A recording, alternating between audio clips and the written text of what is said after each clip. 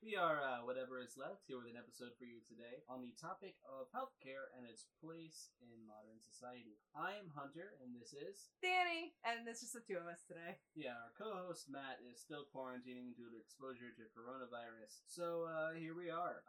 So I'd like to start just by opening up and saying that healthcare in the U.S. is absolute garbage. We have worse healthcare outcomes for drastically increased prices. We have so many hospitals that are for profit, that prioritize people with good health insurance for better, more expensive treatment so they can make more money. We don't need to necessarily have a for-profit healthcare industry. Not every country does this. Even the countries that usually have private hospitals will still have a public health insurance program, which helps to argue and fight for better prices and stuff like that. But do you have anything to add about the healthcare process in this country, like in general, like without getting too specific? Without getting too, it's just a big hassle too. Like just trying to make an appointment, get in, and everything is just really rough compared to other countries where it's almost like a drive-through. Not just how quickly you can get in and out. Especially now with all of these coronavirus restrictions in the public spaces like doctors' offices, limited amounts of people that you can get into buildings at the same time, waiting rooms and stuff like that.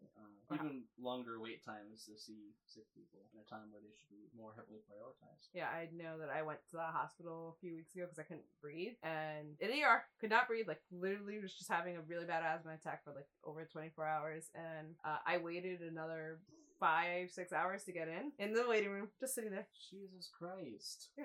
Oh my god. I mean, like, that's the emergency room, though. I mean, that's... But I literally, I left work early and I went to work that day not being able to breathe because I couldn't afford it.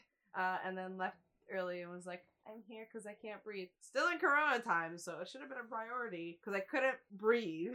Appreciate you not swearing. Gotta go every other since Rodney was on last week.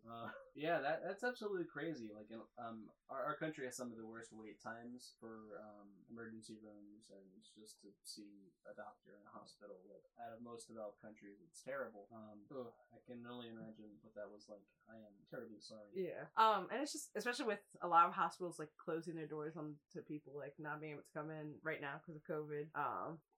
We're running out of beds, and our system's overworked and underpaid. Yeah, those essential workers aren't getting their fair share. I mean, doctors tend to make enough to get by, but the nurses certainly could use some help. The custodians certainly could use some help. The backbone of our healthcare system. Yeah, definitely. We talked a bit about that last week and how they deserve a little bit more love, and they're not getting that right now. Go check out last week's episode on the coronavirus. Shameless plug. Absolutely shameless plug. It's been a nice little segue from coronavirus to healthcare. Talk a bit about that. Getting more specific about the way that our healthcare industry could be better suited to handle these kinds of situations. We could talk a little bit about how COVID should be like kick in the butt to America to be wake up, fix your healthcare system. It's broken. It's not working. Why is it still like this? We see yes, other countries are running out of room, but not like how we are. And how I think part of it is the way we handle the pandemic, but also doctors and nurses shouldn't have to beg for PPE. They shouldn't have to beg and plead and get donations from companies. Nurses shouldn't be wearing trash bags to try and keep themselves clean when they're not even all that effective. Nurses shouldn't be risking their lives every day in case they do get COVID, so other people don't get COVID, and we not respect that. And the high population density areas aren't the only places that are having a lot of problems with their hospitals. It's especially problematic in rural states in this country where there just aren't enough beds for all the sick people. They're not used to having this many people sick at one time. Or the fact that you're near, if you live far enough into the countryside, your closest hospital could be 45 minutes away. If you're lucky. Yeah, that's really rough. I think we could do a lot to at least invest in opening up smaller clinics and stuff like that so people can get some kind of care. It's more accessible to them. Just more and more ways that our healthcare industry is just not working. So you wanted to talk a little bit about wait times and referrals. Yeah, so it's such a weird, I've seen other people will talk about how in other countries they get sick and they can go to a specialist right away. Well, depending on what kind of insurance you have, and the fact that we have so much, like 4 different types of insurance is kind of ridiculous. Like an HMO and a PPO, and there's so many of them. I can't remember off the top of my head all of them. But having to go see your primary to describe the problems that they can't fix, but still having to pay that copay and go through that time of waiting to then get a referral so that your insurance can cover you going to the specialized doctor, where you had to wait another month and a half just to see them, to be told, oh, we sent you to the wrong place, you need to go to this one. And it's kind of this weird, endless cycle, and by the time you finally get to where you need to go, things could have progressed worse, or you've given up halfway through because the system, like, you can't keep taking off work to go to a doctor's appointment. Yeah, you only get so much paid time off, you know, especially when you're not actually like sick. Yeah. You know, that gets into slightly separate things, but yeah, wait times and referrals are really rough. We already talked a bit about how the wait times and just emergency rooms are bad, but it's wait times to see your doctors in general that's rough. The referrals just drag things out, add more layers of bureaucracy in a way to the healthcare industry, more administrative stuff, more scheduling. It makes things messy. Things that could definitely be cleaned up a little bit. So you also wanted to talk a bit about the health outcomes for people of color. Yeah. Yes. So, at least women of color. I made this quote earlier, that doctors are to black women as cops are to black men. In many cases, you'll see where, there's been advice out there that if you're going to a doctor and they're not listening to you, tell them, dictate it into my chart so that they know why you're not getting this test or looking further into this. Because in a lot of cases, they'll then go ahead and request those tests, because if something does happen, they don't want to be liable. And at times, it seems ridiculous that you have to trick your doctor into taking care of you.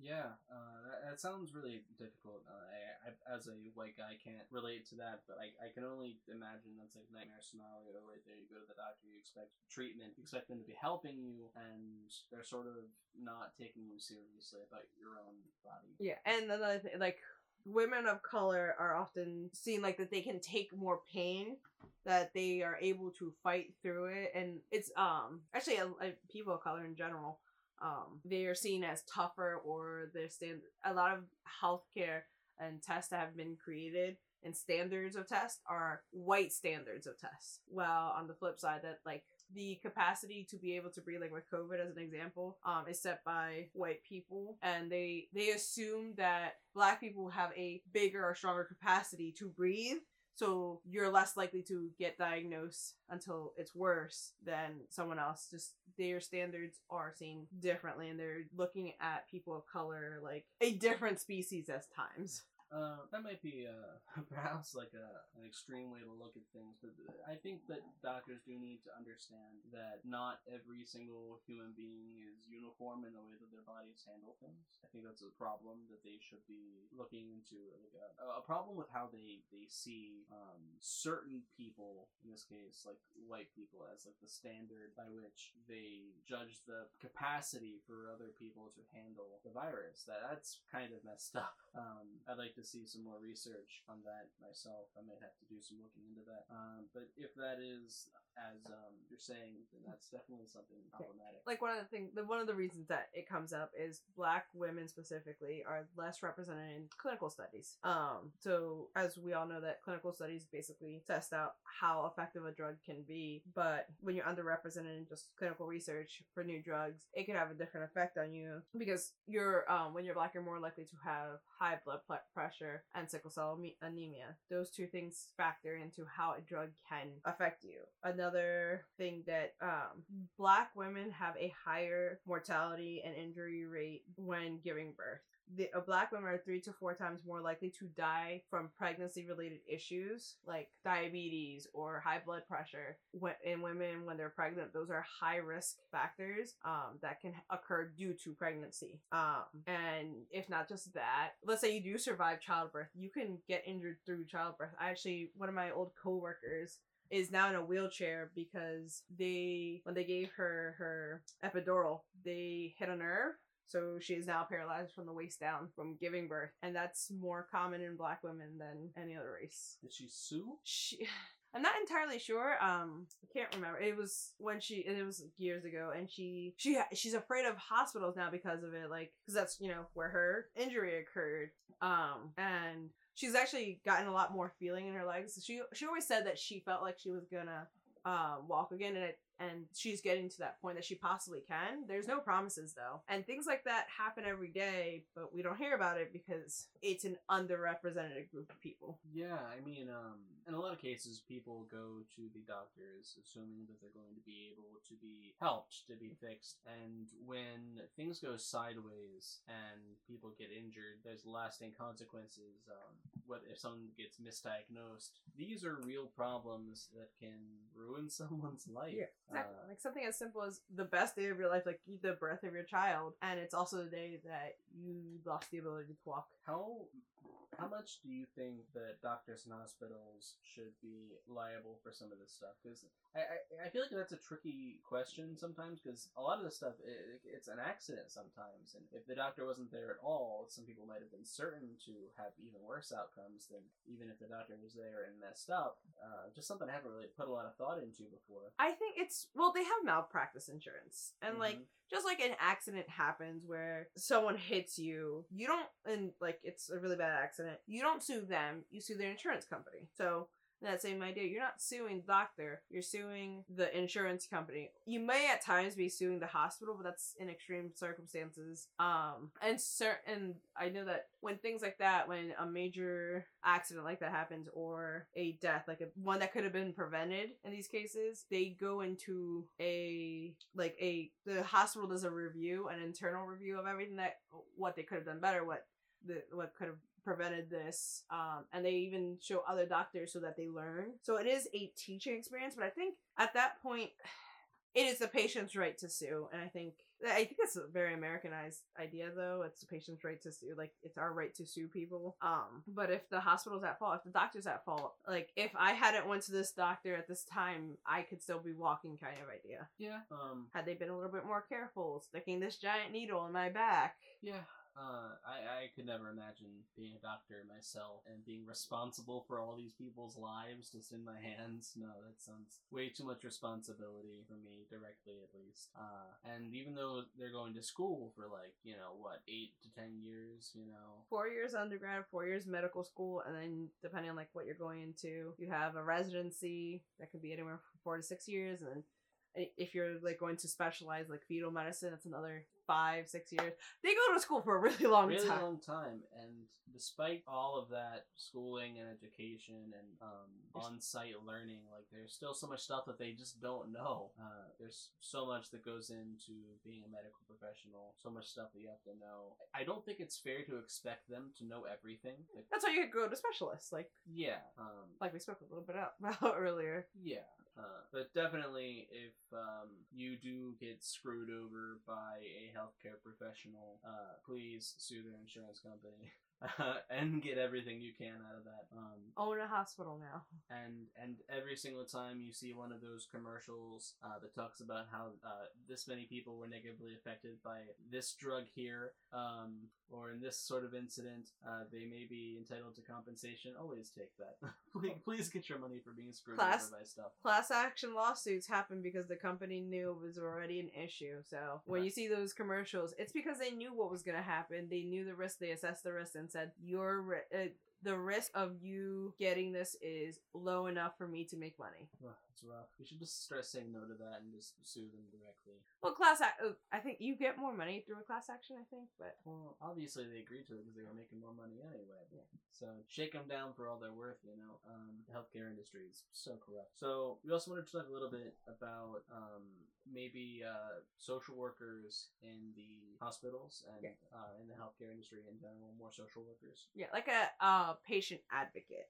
So when you go into a hospital, you can have someone who is a little bit more knowledgeable in the healthcare system than you are. Because people go years studying this stuff.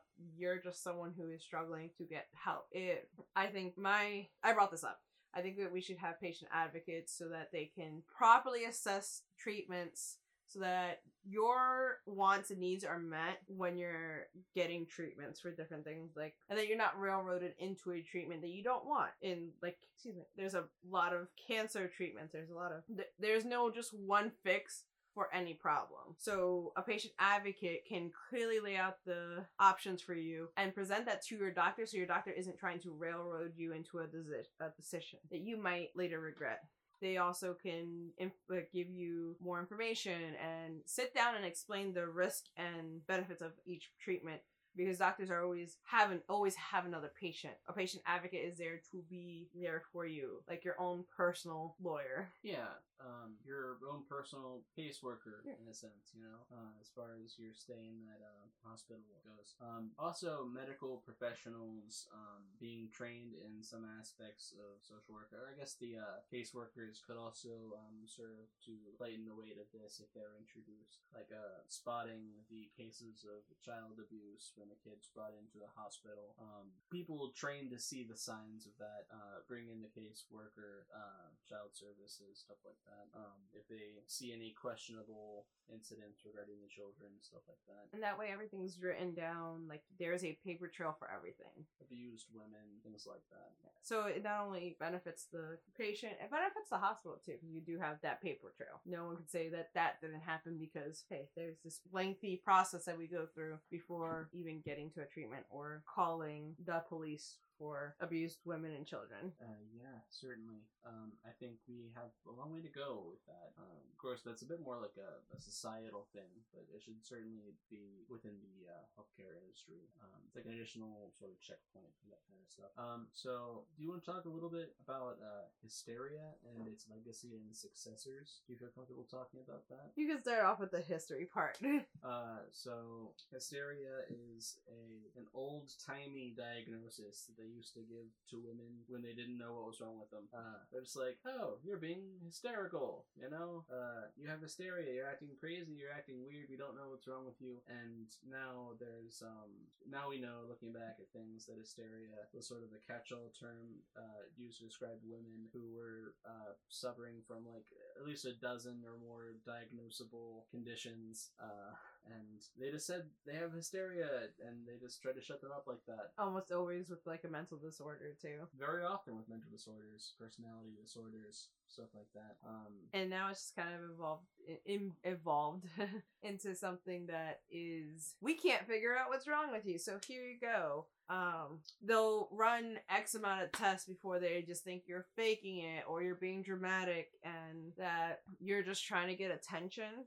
It oftentimes still is with women, and children are more likely to get diagnosed with the modern version of hysteria.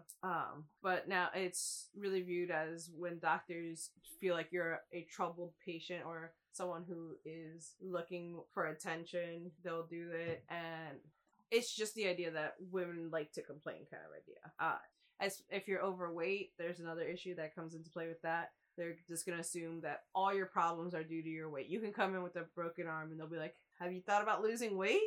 That's a little dramatic, and it's not exactly like that, but it's an idea that rather than focusing on the issue that the patient came in to talk about, they rather change the subject and focus on that one thing, thinking it will fix all their problems when it has nothing to do with it. Yeah, so from the Wikipedia article here on female hysteria, just a couple of the symptoms that they would say that women who are experiencing female hysteria, would have. We've got anxiety, shortness of breath, fainting, nervousness, sexual desire, insomnia, fluid retention, heaviness in the abdomen, irritability, loss of appetite for food or sex, and sexually forward behavior, and a tendency to cause trouble for others. So if I want sex too much, I must be hysterical. But if I don't want it enough, you're also hysterical. Okay, so what was that happy medium? And that comes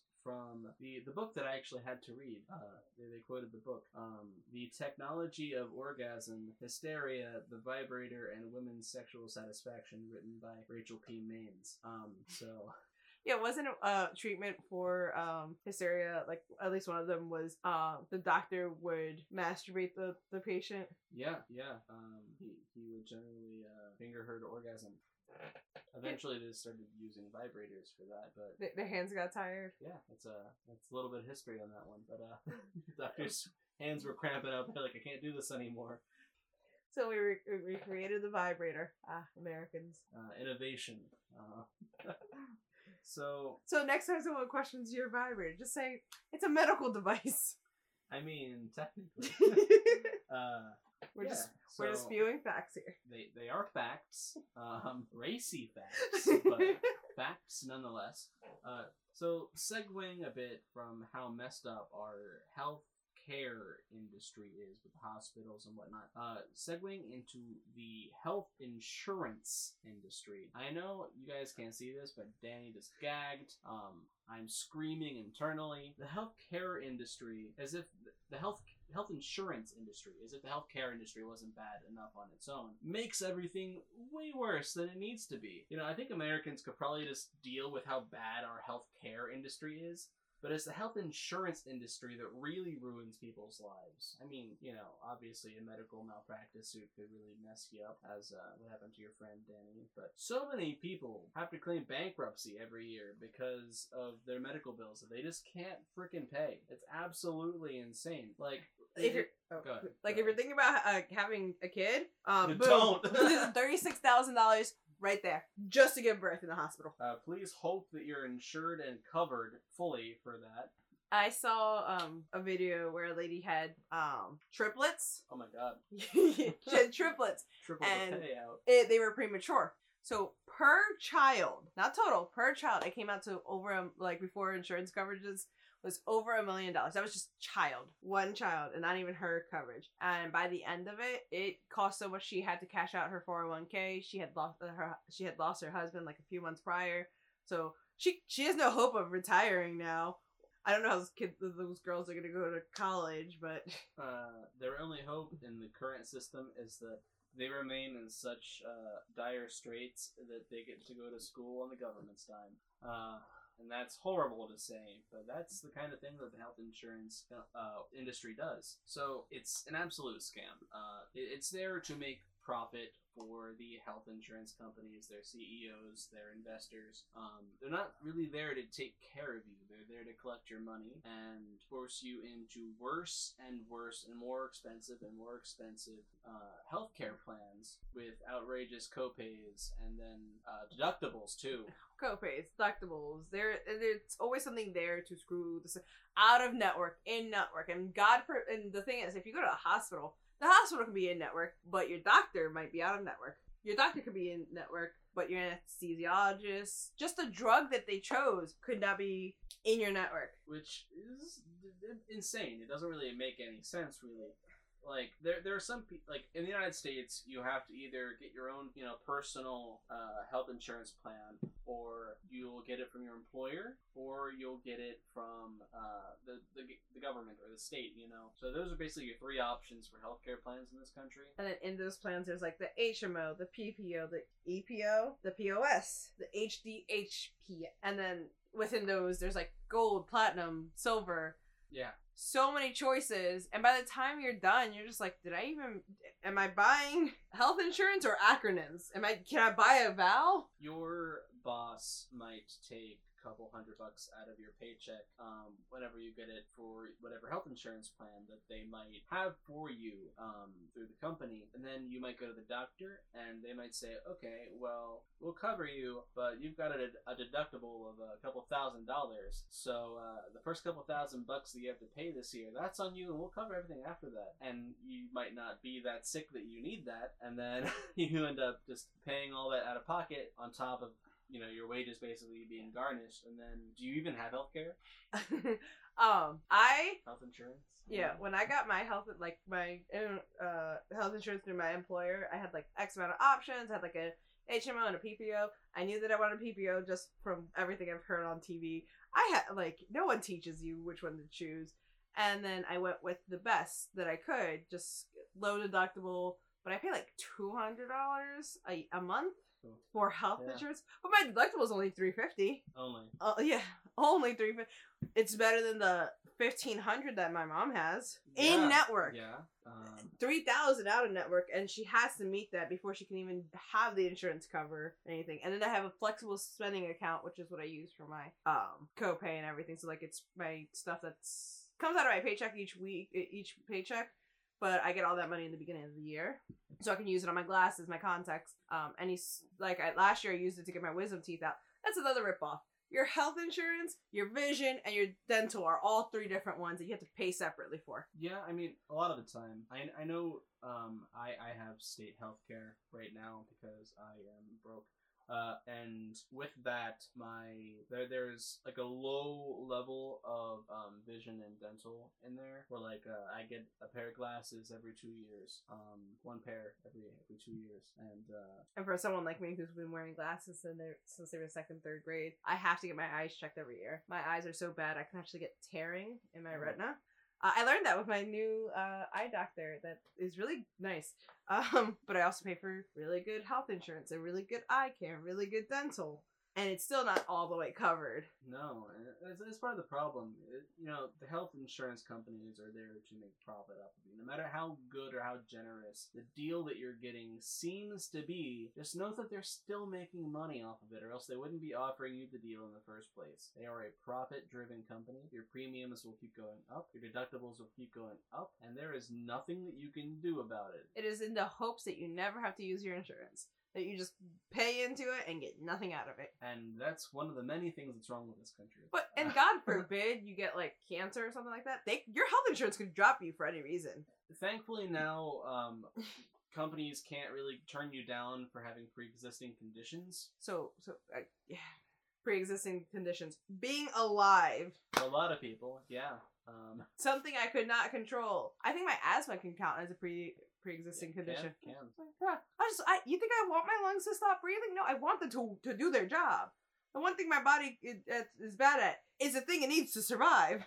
And that's absolutely insane. And that's like one of the craziest things about the whole Obamacare fiasco from years ago is that everyone hated like the word, like the name Obamacare just gave like people bad impressions. But if you told them on the Affordable Care Act, it was suddenly in the green. It was a Republican tactic, yeah.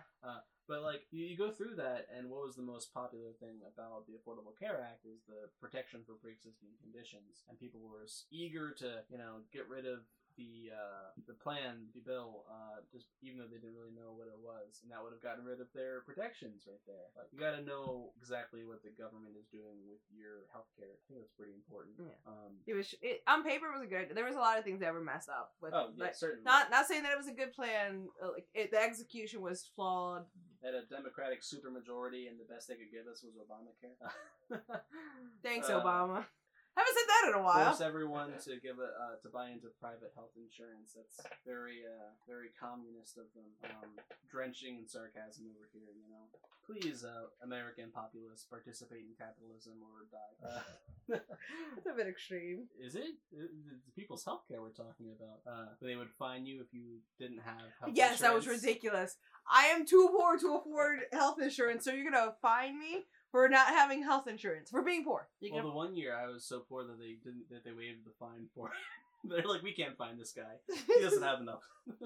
I think the idea was like, oh, you could get the government insurance. Like, yeah, but like, for why? I mean, like, for a little while there, it was complicated because there were deadlines, and if you missed the deadline to apply for it, you just couldn't get it anymore. Oh, and that's another thing. Like, getting health insurance is not an easy ride. Like, with your employer, you have to be there for X amount of time, and then you have to, if you don't apply with 10, like let's say I think with my job it was like 30 or 60 days. It's usually like a month, like a few months. And then you have like a month to sign up, or you don't qualify. You have to wait till like the open enrollment time. Weird. And then the open enrollment time is like 30 days, I think. And that's one, if your employer even offers healthcare. If they're a small business, they certainly don't have to. Because they can't afford to. Yeah, and even if they are big enough to offer you healthcare plans, you might have to be a full-time employee to qualify for them, and they might keep your hours just enough so that you're not considered full-time, just to screw you out of getting health insurance through the company. I think that's what's really cool about where I work. They do offer people, part-time employees, paid time off, sick time, and health insurance. Yeah, I mean, I brag a lot about my company for someone who's not like the biggest fan of them. I mean, I don't know. I love my company. You go back and forth a little bit. It's a multi-billion-dollar company that I brag about a lot. I am becoming the man. I realize I love my company. I do. Might have to rebrand the podcast as Whatever Is Left and Danny. It was actually funny because my coworker said that to me. He's like, he said, "Fight the power," and then he went on to a story about how he once told that to a coworker in Texas, and he's like, he looked at him and was like, "You are a middle-aged black man working manager at a multi-billion-dollar company. You are the man." That's rough. But as to what I would do to fix the problems with the health insurance industry is, well, I would make having private health insurance either A, illegal, or B, obsolete. How would you do that, Hunter? Well, you can sign a law and pass something like Medicare for all or universal healthcare, make healthcare free at the point of service, pay for it through people's taxes, cut out the blood-sucking, money-grubbing health insurance middleman, and just pay for the costs of your health insurance without, needing to make a profit off of it. The government doesn't have to make a profit off of your healthcare. So this is one of those things I realized that I slid to the leftover. You could Hunter could attest to the fights we got in for like 2 years straight about me. Yeah, it was weird. Like you were on board with like so much stuff, and then we started talking about healthcare, and you just went all Republican on me. I still have trouble like wanting I get it. We need it, and it's but everything in me is still fighting the want for it and the agreeing with it. Let's open that up a little bit. Okay. Why? Okay, so my father's Republican. I need to preface that part. I grew up. If you're a long-time listener, you already know that. I grew up in a Southern Baptist church. So about the healthcare. No, I need to set the scene. So I was like, well, he's like, my dad once told me, well, if I was in Canada with their free healthcare, they would have just let me die because I'm not useful to society. And I bought into it. I bought into the lie. I bought into every lie that was said to me. Like, it's not fair that we're paying for other people's healthcare and like everything else. And it's dumb because we're already paying for people's healthcare. Yeah. And someone with like 60 cents. It's 60 cents. I think a month, or it's like a ridiculously low number. And the Koch brothers have even proven that it will be beneficial for our society and economics to have universal health care. It will save us millions. It was a study done by a Koch brothers funded conservative think tank that was looking into it, and they did the math, and switching to a government-run healthcare system would save our country trillions of dollars over the course of like 10 years. So it's already going to be drastically expensive, and when people cite the figures of, where are we going to come up with all this money, we pay more than that over the course of the period now. Because people are we're already paying for health insurance, and people who just can't pay their bills, that goes into debt and collections, and sometimes it doesn't get paid. People go into bankruptcy, so it definitely doesn't get paid. There's just so many things that stop it from, that makes healthcare so expensive. Also, they inflate their prices ridiculously high. Certainly, and we're going to get a little bit into that when we talk about pharmaceuticals in a minute here. But yeah, so it gets to be a little bit cheaper. I don't understand how some people on the right would say that it's somehow cheaper to have a for-profit health insurance system than one where we cut out the drive for profit altogether. I think I know that part of the reason is because a lot of their donors, their backers, the people who get them elected, who pay to get them elected, are healthcare individuals. They work in the industry. I know about the policymakers, I'm trying to get into the headspace of the common, conservatives so I can strawman them here. Their idols, their favorite TV personalities are against it, so they have to be against it. Yeah, if you're cutting out the need to make a buck off of healthcare, and you're just running the costs of labor and supplies and keeping the lights on and all that jazz, then it's going to be a little bit cheaper. And it's not like significantly cheaper, like per year, but it adds up over time. This is trillions of bucks over the course of 10 years that could be going elsewhere. A guy I was talking to and didn't realize how right-leaning he was until he said something to me about this. His whole thing was like, oh, why should this guy get into university, pay all this money, and then it be free healthcare? He paid into the system. Why shouldn't he get more money out of it? Was one of the reasons. That was one of the first moments I realized he was very right leaning. Yeah, I feel like there's this is a separate issue about how I view the right in this country, that they seem to have like a real lack of empathy, and you just can't really teach people how to have empathy. But they have empathy, Hunter. They want that unborn child to be born. but you know, if it's already out there, it doesn't need help. No, it's fine. It's perfectly. Once it's born, it doesn't matter. Oof. Cool. So yeah, I would propose and support a universal government-run healthcare single-payer system. And yeah, if we do that, it can still include dental, it can still include vision, it can still include mental health. These are all things that like you have to really fight with a health insurance company to provide for you. And if we can get universal healthcare with mental health, like that could reduce the homeless population. That can reduce a lot of crimes. It solves, and with universal healthcare, that can reduce the population in prisons. A lot of people commit crimes so they can go to jail, so they can get 3 square meals a day and health insurance. Sometimes it seems wild to think about, and then you're like, if you were in a really bad situation, that doesn't sound so bad. Free room, free board, food, bed to sleep on, you know, a warm bed to sleep on. No risk of a hobo shanking, just your roommate, but like. Stay out of trouble. Free soap as long as you don't drop it. I mean, I shouldn't have made that joke. You should. It's a serious problem. We'll cut that up. No, we probably won't. But let's segue a bit into talking about the pharmaceutical industry. Trash. Absolute trash. I hate them. Why are we? I think we're like one of the few countries that sell like pharmaceuticals on TV, like, you know, those ads where it's like, ask your doctor to see if Trilengua is suitable for you, dude. And like, why am I telling my doctor? Why am I telling my doctor what's suitable for? Shouldn't the guy who just went to school for like 10 years tell me what I should be having? Yeah, probably. So the big problem with the pharmaceutical industries is that our country really does have some of the best scientific research for drugs in the world. We really do. I hear a lot of right-leaning people when they're talking about healthcare and pharmaceuticals and stuff. They'll talk about that. They'll use it as a talking point, like, oh, we have the best healthcare, we have the smartest people. Yes, but all of our public research done in our public universities and all that jazz get privatized.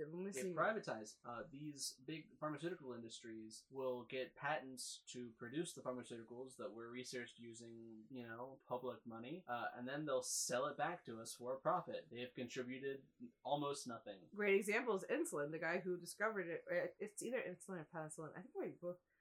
They found it and they didn't want to charge people for. There was like, hey, just make this. They kept it open to the public. They're like, make this, help people. And then they were like, hoo ha ha ha, we're gonna take this cartoonish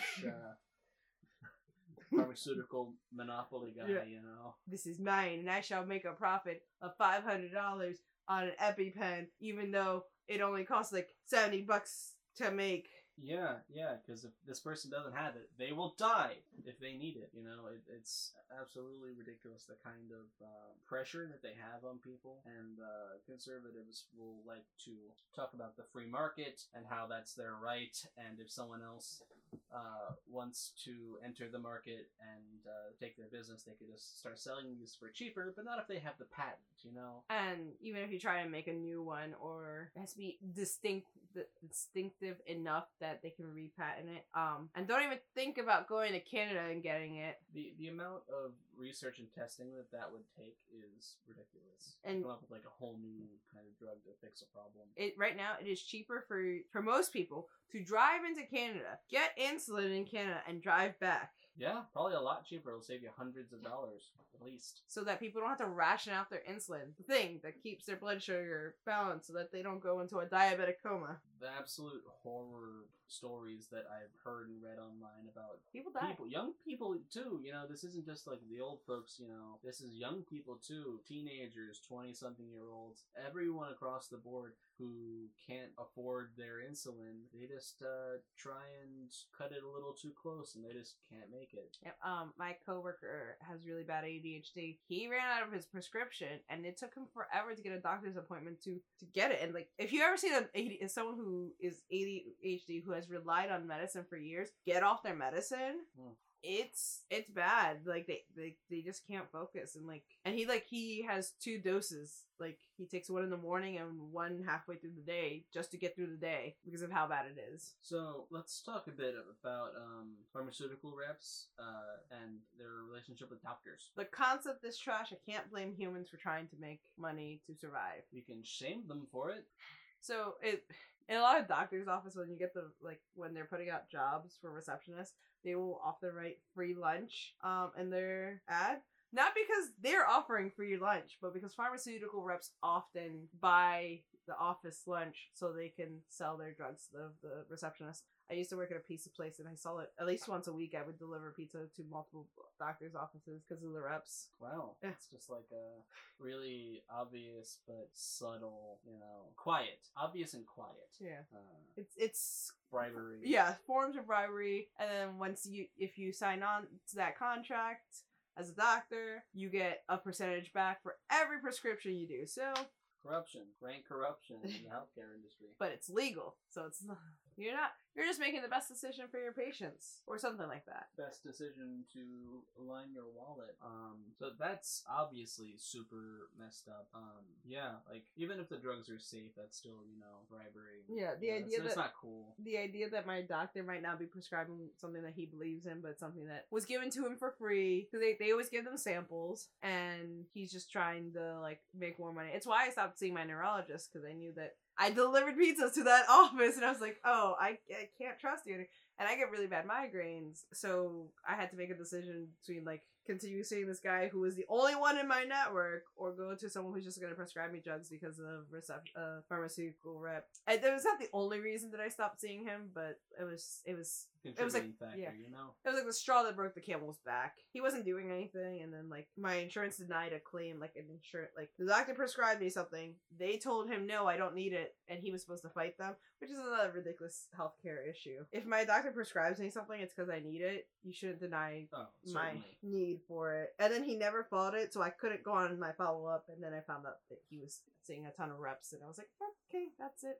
Did my health insurance company have my back on that one? I'm not entirely sure. Probably not. Probably not. They do not get the benefit of the doubt. No, they do not. So let's talk a little bit about the impact of pharmaceutical industries on the addiction epidemic.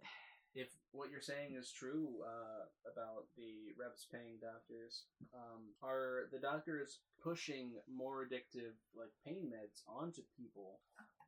Are these companies lining the doctors' wallets, and are the doctors, liable for their role in the addiction epidemic? That's it's a pretty serious accusation there, because you got people addicted to pain pills, obviously opiates. Yeah, the opioid start to get less and less clean the worse it gets. The doctors definitely had the reason the opioid epidemic got as bad as it did is primarily because of doctors. Like, and it started off with middle-aged. I think it's always been a thing, like, especially in from the 70s on, where the housewife was bored, so they went to the doctor prescribed them medicine to make them feel better. It just got them high. And it was okay when it was just middle-class moms working at home. But then it started, I'm not saying it is okay, it's just, like, the idea of how society saw it. And then in the early 90s, mid-90s, it got so that, Vicodin was the primary drug that was diagnosed or prescribed for pain. It just got worse and worse, where you'd have a small pain and the doctor would prescribe you an opioid, and then there was a crackdown on it, so doctors couldn't prescribe as much, and they had to limit how much they were prescribing to people, so people couldn't get the refills. The next best thing to that, heroin, meth. It seems like a dramatic fall, but it's their prescription opioids are just legalized street drugs. Yeah, and then people, especially medical professionals, have known how addictive opiates and opium, has been for centuries.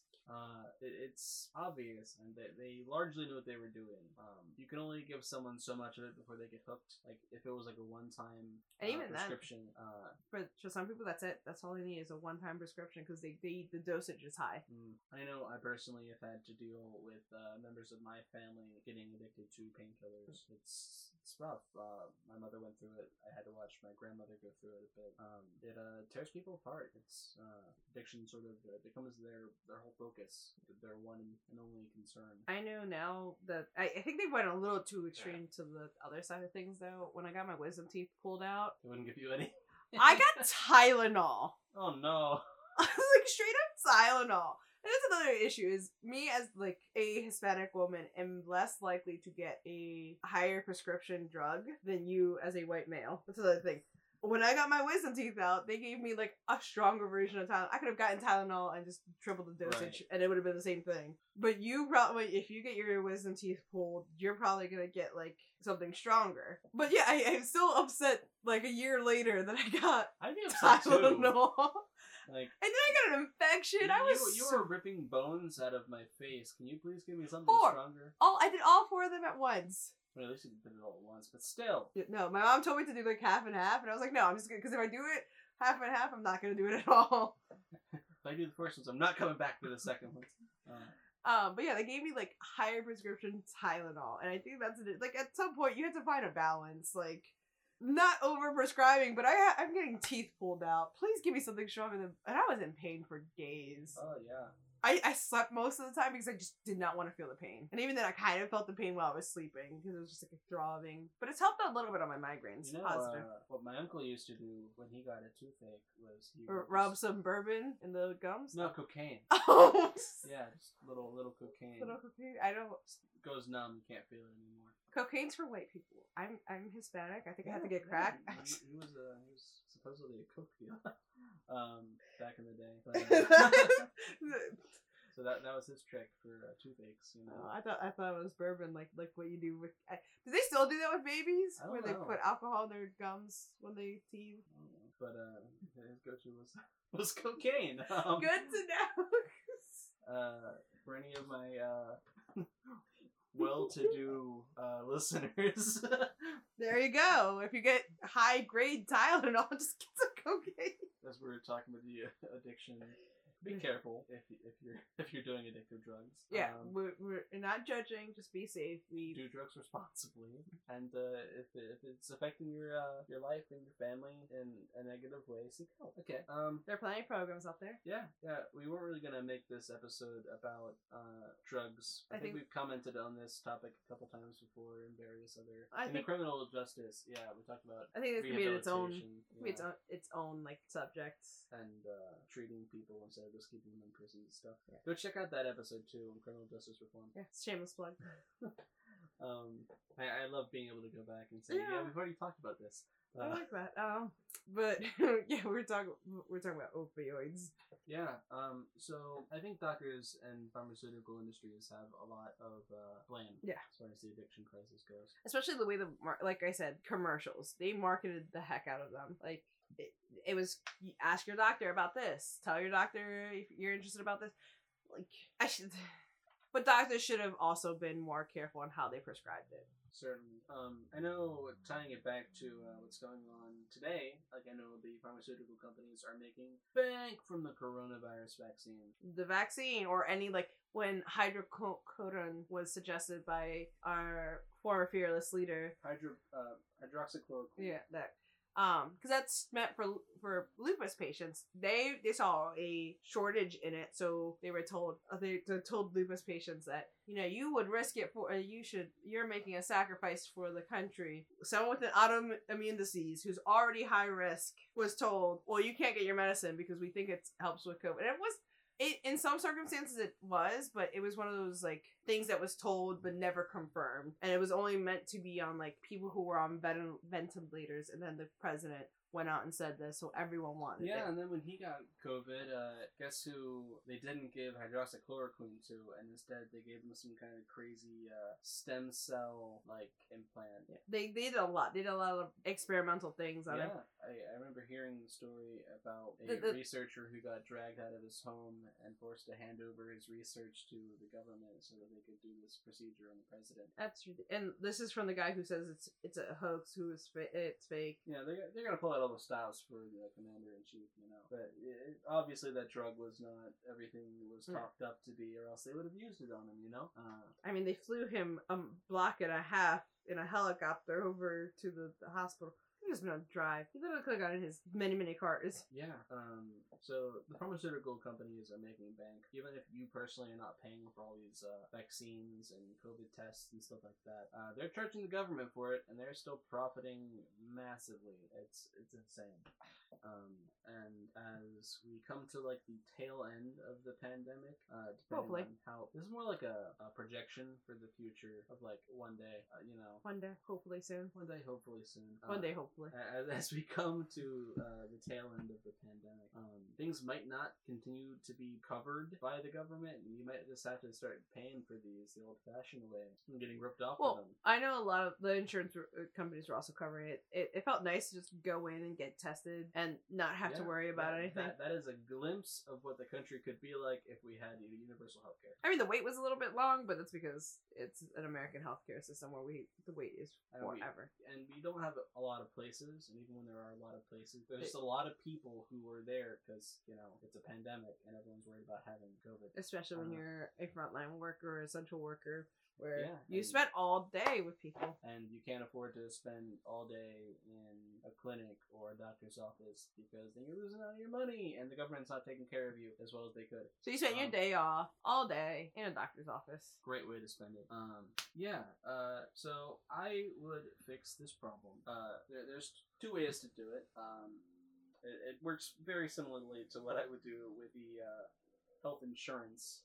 You either nationalize the pharmaceutical industry and sort of commandeer them for public use, which is the main way to do it to the capitalists here. Or another way is to fund government production of drugs and other pharmaceuticals to keep the other manufacturers' prices low. Adding competition that's not being introduced into the market for a profit, you know. You know what we didn't talk about? What? Generic versus, like, name brand drugs. We can talk a bit about that. You know, we're still talking about drugs and pharmaceuticals. So. I was just thinking, because I was like, oh, is the government just going to be the generic drug? And that's when Yeah, probably. And there's nothing wrong with that, especially if it works, you know, the same. It's going to, be made the same.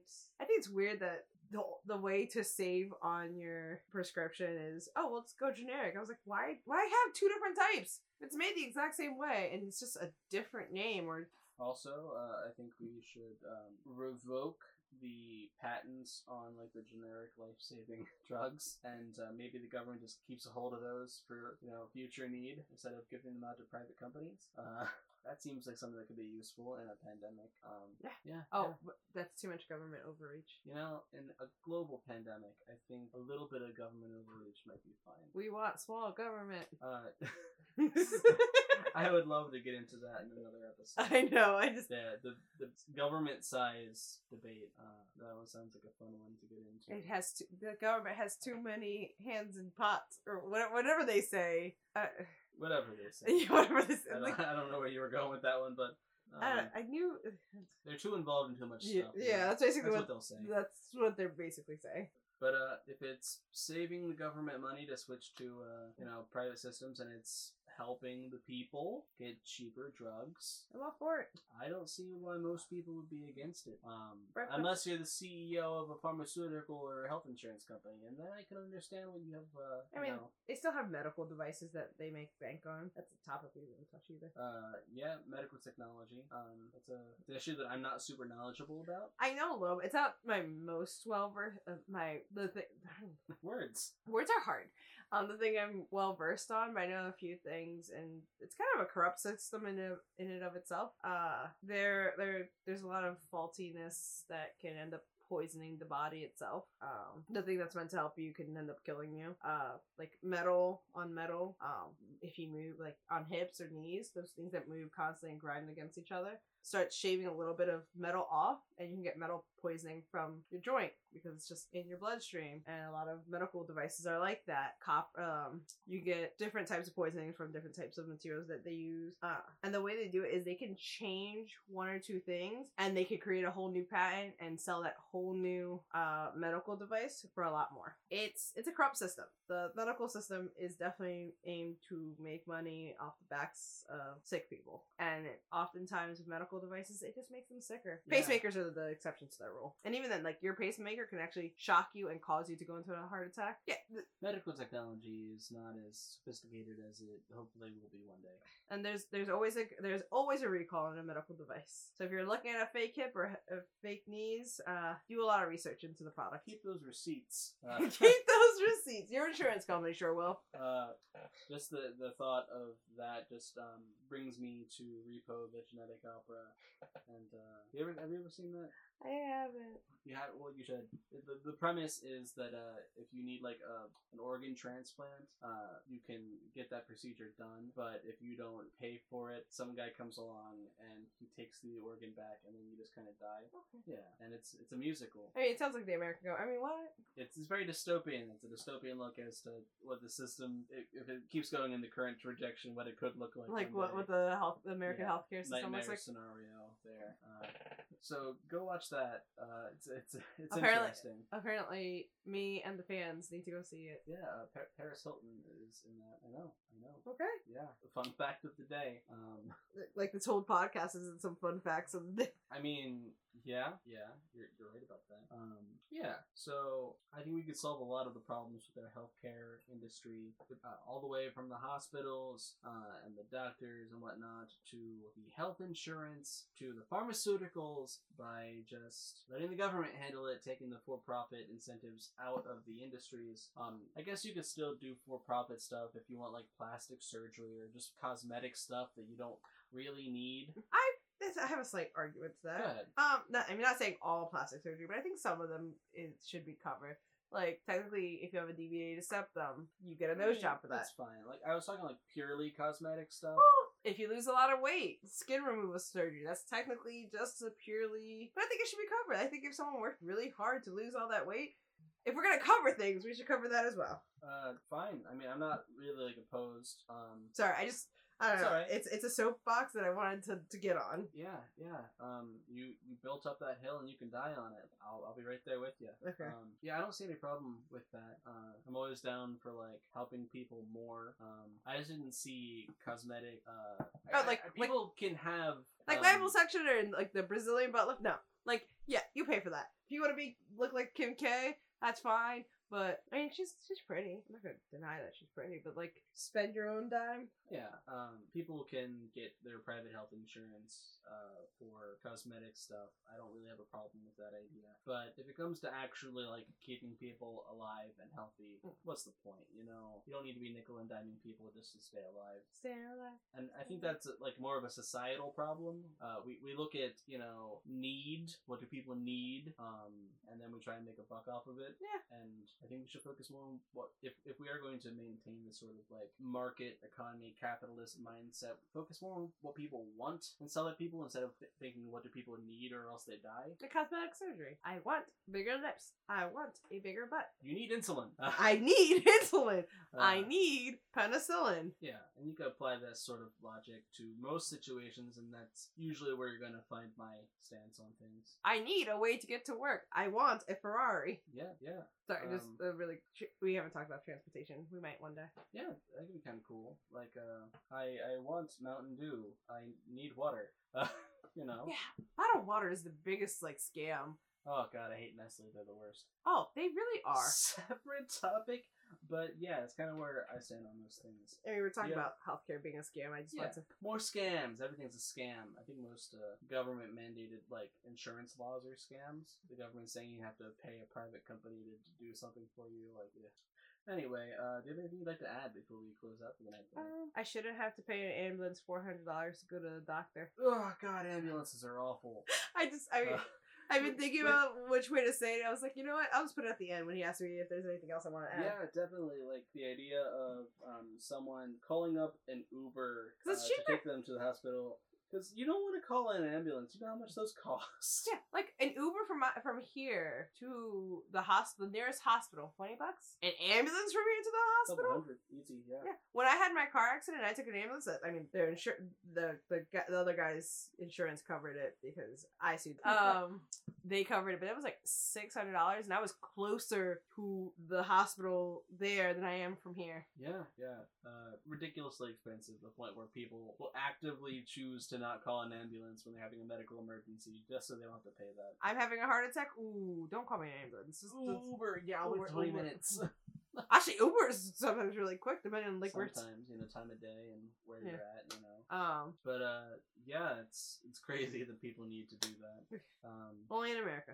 Yeah. Also, if you see someone having a seizure, do not call an ambulance. Let them ride the seizure out. Most of the time, it's an issue. If they have a medical bracelet, if you don't see a medical bracelet or they're not with someone, still don't call them an ambulance. Let them ride it out. If they need a doctor once they are conscious or after 5 minutes, I believe, like 3 to 5 minutes, just put them on their side, and if it's more than 3 minutes, I believe, then you can call the ambulance. I also, another symptom of all these problems is self-diagnoses. People looking up their problems WebMD. on the internet. Yeah. Dr. And Google. other sites like that, Dr. Google. Where you can look up what you think you might have and diagnose yourself and try and find home remedies for your problems. The fact that people have to do that to avoid going to an actual doctor, and they're willing to go through all that effort to avoid going to an actual doctor, is ridiculous. Some people just really hate doctors. They do, and sometimes it's for monetary reasons. Other times it's because they don't trust the doctors, or hospitals just freak them out. But it's just more and more problems with the system. But I think that basically ends all that I have to say. Yeah, I think that's it. Yeah. Thanks for listening to us rant about healthcare for a while. I'm Hunter. I'm Danny. And we are out. Have a good night.